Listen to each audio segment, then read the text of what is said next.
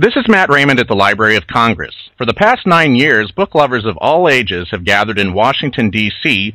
to celebrate reading at the Library of Congress's National Book Festival. This year, the library is proud to commemorate a decade of words and wonder at the 10th Annual National Book Festival on September 25, 2010.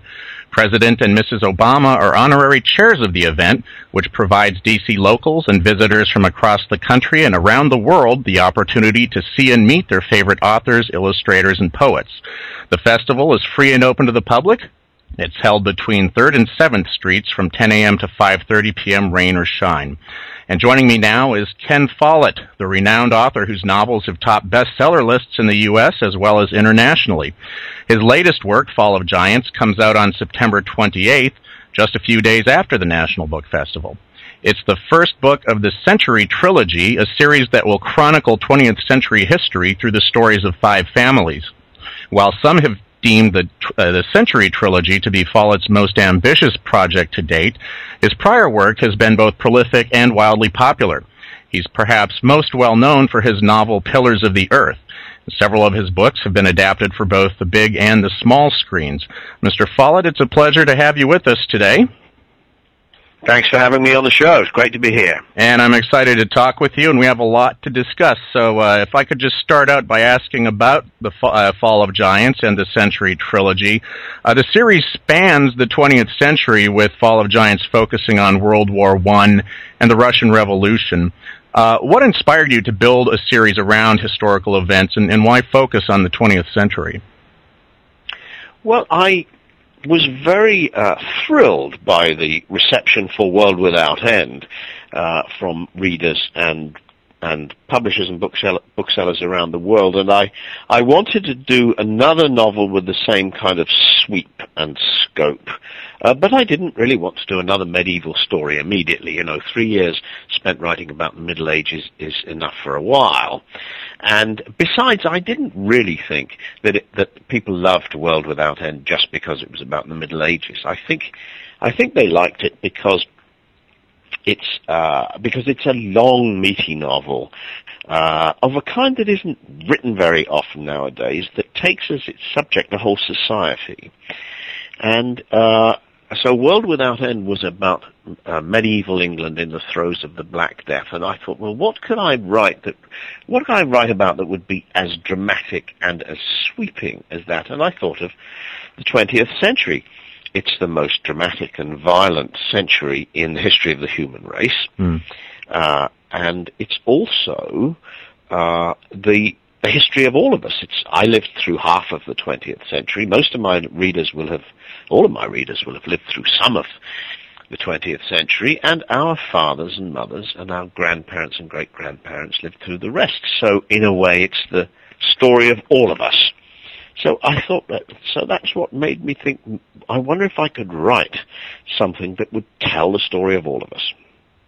Now, we're the Library of Congress, and we're a place for research, and a lot of authors do research here. What kind of research goes into a novel, a trilogy of this scope? Well, of course, the first thing to do is to read a great deal, and that's a pleasure. Most authors like doing research because it's so much easier than writing. And so I very much enjoyed reading many history books about the First World War and the Russian Revolution, and the third theme of Fall of Giants, which is feminism and the struggle for votes for women. I also use old maps. I find maps very helpful. I like to look at old photographs. I have a wonderful book called Before the Revolution, which consists of very good photographs of St. Petersburg before the Revolution, and I find it very helpful to look at, the vehicles, the buses, the coats people wore, the hats people wore, the stores. All this kind of thing helps me to create atmosphere. But finally, research is limited, and in the end, I fall back on experts. All of my books are checked by experts before they're published. And in the case of Fall of Giants, I actually employed 8 historians, believe it or not, 8 different history professors to read the first draft and check for errors. You mentioned the themes of feminism and suffrage, and it's been noted that a lot of your works include strong female characters. Do you agree with that? And could you talk a little bit about how you develop those characters and what guides the choices you make about them?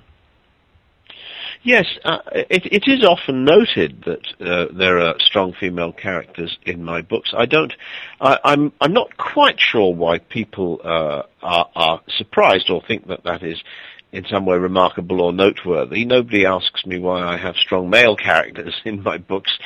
You need strong characters in popular novels because it's strong characters who do bold and risky things and get into trouble, and that's where you get a story from. I've long written about women as much as about men, simply because it seems to come naturally to me. It seems odd, I think. It would seem odd to write a novel that was just about men or mainly about men, although in the past many novels were like that. The women in my stories are strong and rebellious and feisty simply because it's that kind of person who makes an impact on the world and who creates drama. All through history there have been women who rebelled against the role that was imposed upon them by society before feminism was invented. Even in the Middle Ages and so on, there were women who simply didn't like what they were told about how they were supposed to be and how they were supposed to act and the role they were supposed to play in society, and they rebelled. And of course, those are the people that it's fun to write about and to read about. There is a fraternity, or I think you could say even sorority, of very popular authors, but there's a much smaller subset of those who have gotten on the bestseller list around the world. Why do you think your stories in particular resonate so strongly across national borders? Well, I think it has something to do with the fact that I'm not English. I come from Wales, a small country that was conquered by England, and so I have never really subscribed to to what seems to me to be a kind of gung-ho patriotism. I've never subscribed, to the philosophy, my country right or wrong, or my country is the greatest.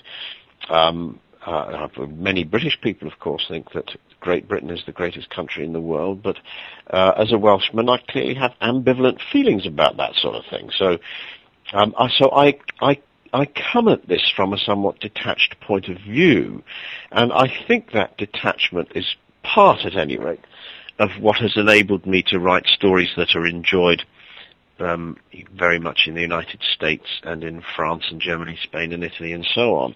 I sometimes wonder, I sell a lot of books in Brazil, and I sometimes wonder, what Brazilians make of stories such as A Dangerous Fortune, which is about a family of Victorian bankers in London, or something like A Place Called Freedom, which is about Scottish coal miners.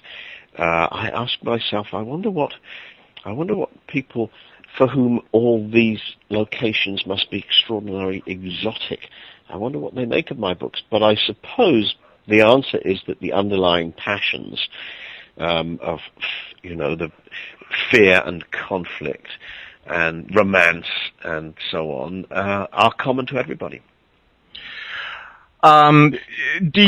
When you begin writing, do you keep in mind sort of that international diversity and that international viewpoint, thinking about your audience, or does that just sort of come as an outgrowth of your writing? I think it sort of comes to me naturally. I never really reached for an international audience in the sense of, trying to always have one American character and one German character and so on. As it happens in Fall of Giants, I do, of course, have a German, Russian, American, and British. But in my first successful book, Eye of the Needle, for example, was a huge bestseller in the United States. There are no American characters in it, and none of it takes place in America. Most of it takes place in Scotland. So I've never done that, and I sort of don't believe in it. I don't believe that the way to sell books to, let's say, a German audience is to put a German character in the story. I think people enjoy books and identify with characters for much more profound reasons than mere nationality. Eye of the Needle, released in 1978, in many respects your first big hit. How would you say that your earlier period in your writing career, how has your writing career changed, I guess I would ask, from those days until now? Well, recently Paul McCartney was asked how he felt when he listened to the Beatles records, and he said, "I listen to those songs and I think, clever boy." And I look at if I glance at something like Eye of the Needle, which I wrote when I was 28 years old. I'm now 61. I wrote Eye of the Needle when I was 28 years old, and I glance at it now and again, and I must say, I think, clever boy, that was pretty damn good. It's a relatively short book. It has quite a narrow focus, and in those days, I don't think I could have written something like A World Without End or Fall of Giants, which requires, a book of that length and scope requires skills that I probably didn't have when I was 28. So I think, I hope I've learned a lot. I'm still the same writer. I still have the same attitudes. It's still the same kind of thing that seems to me exciting or romantic or scary or sexy. So I don't think there's a big change, but I think inevitably you acquire skills when you do this kind of thing year after year.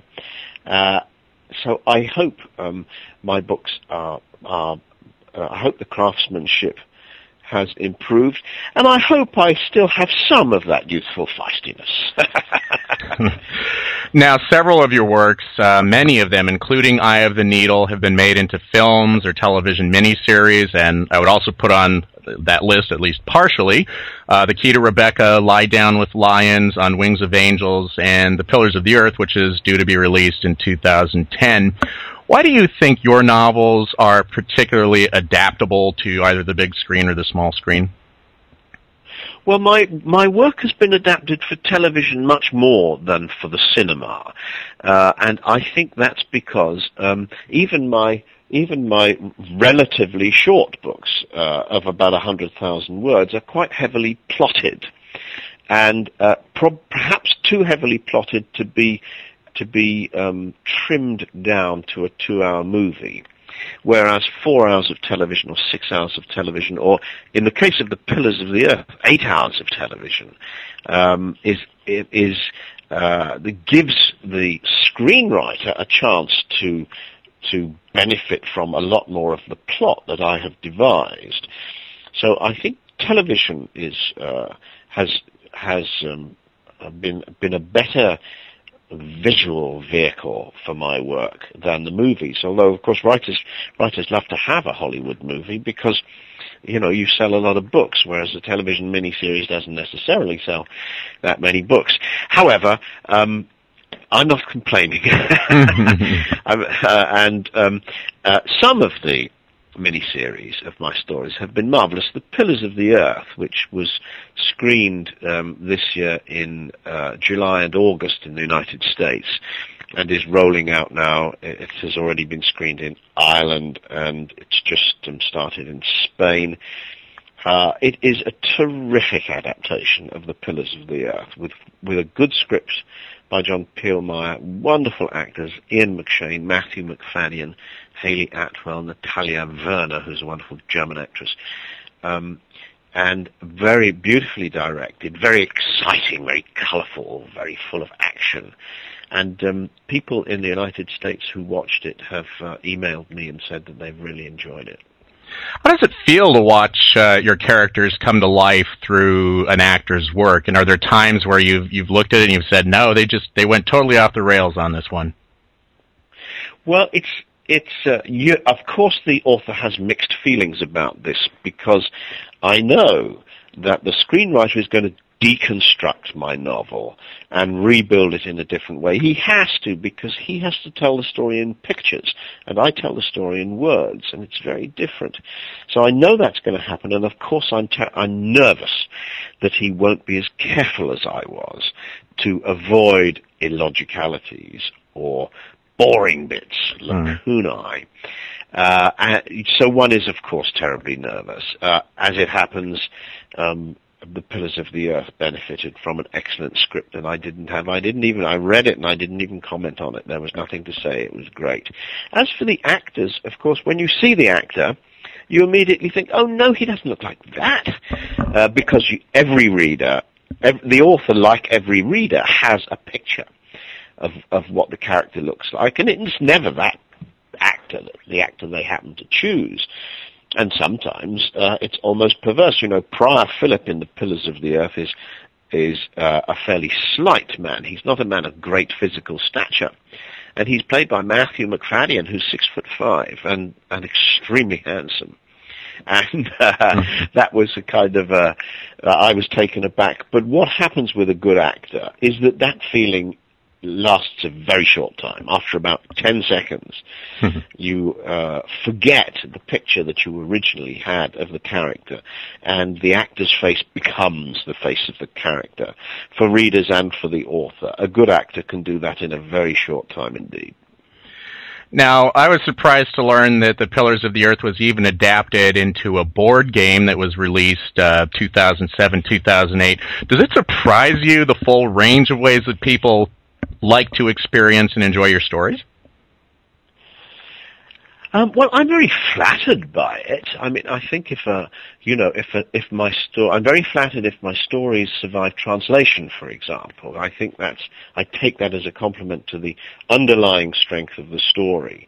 And if it makes a good movie or miniseries, the same thing. There was a very strong story there that survived adaptation to another medium.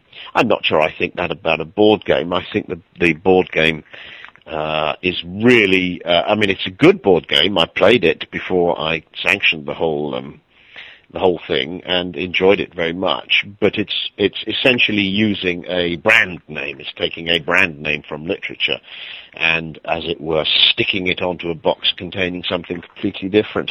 But there are many thousands of people who've enjoyed the book and have bought the board game and have enjoyed the board game. So who am I to complain?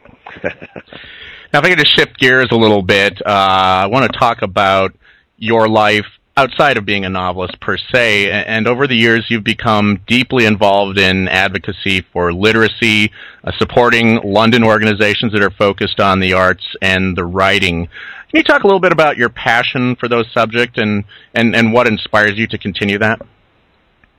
Well, I think it's a natural thing for a writer. Somebody who can't read, it strikes me as tragic that somebody can't read. Not just because he can't, of course he or she won't be a customer, but that's not really the reason. It's much more that I personally have had such pleasure all my life from books, and particularly from novels. I was able to read before I went to school. My mother taught me to read when I was 4 years old, and I loved stories then, and I love them nonetheless now. So the idea that there are people who actually can't read and can't have that pleasure seems tragic to me. And so I've been involved with various charities and with government projects. When the Tony Blair government was elected, we announced a national year of reading, and I was chair of that, and we got the message across. I think we managed quite effectively to get the message across that it's important to read for pleasure, because that increases your skills. Just as it's important to do some sport and keep your body fit, it's important to read for pleasure and keep your literacy skills in good order. And we got that message across, I think, quite effectively. I've also, for 10 years, I was president of a charity called Dyslexia Action, which helps dyslexic children. There are many children in English-speaking countries, there are many children who have a particular difficulty in learning to read, and we call it dyslexia. We don't understand where it comes from, but we know how to treat it. We do know how to teach dyslexic children and adults how to read and write.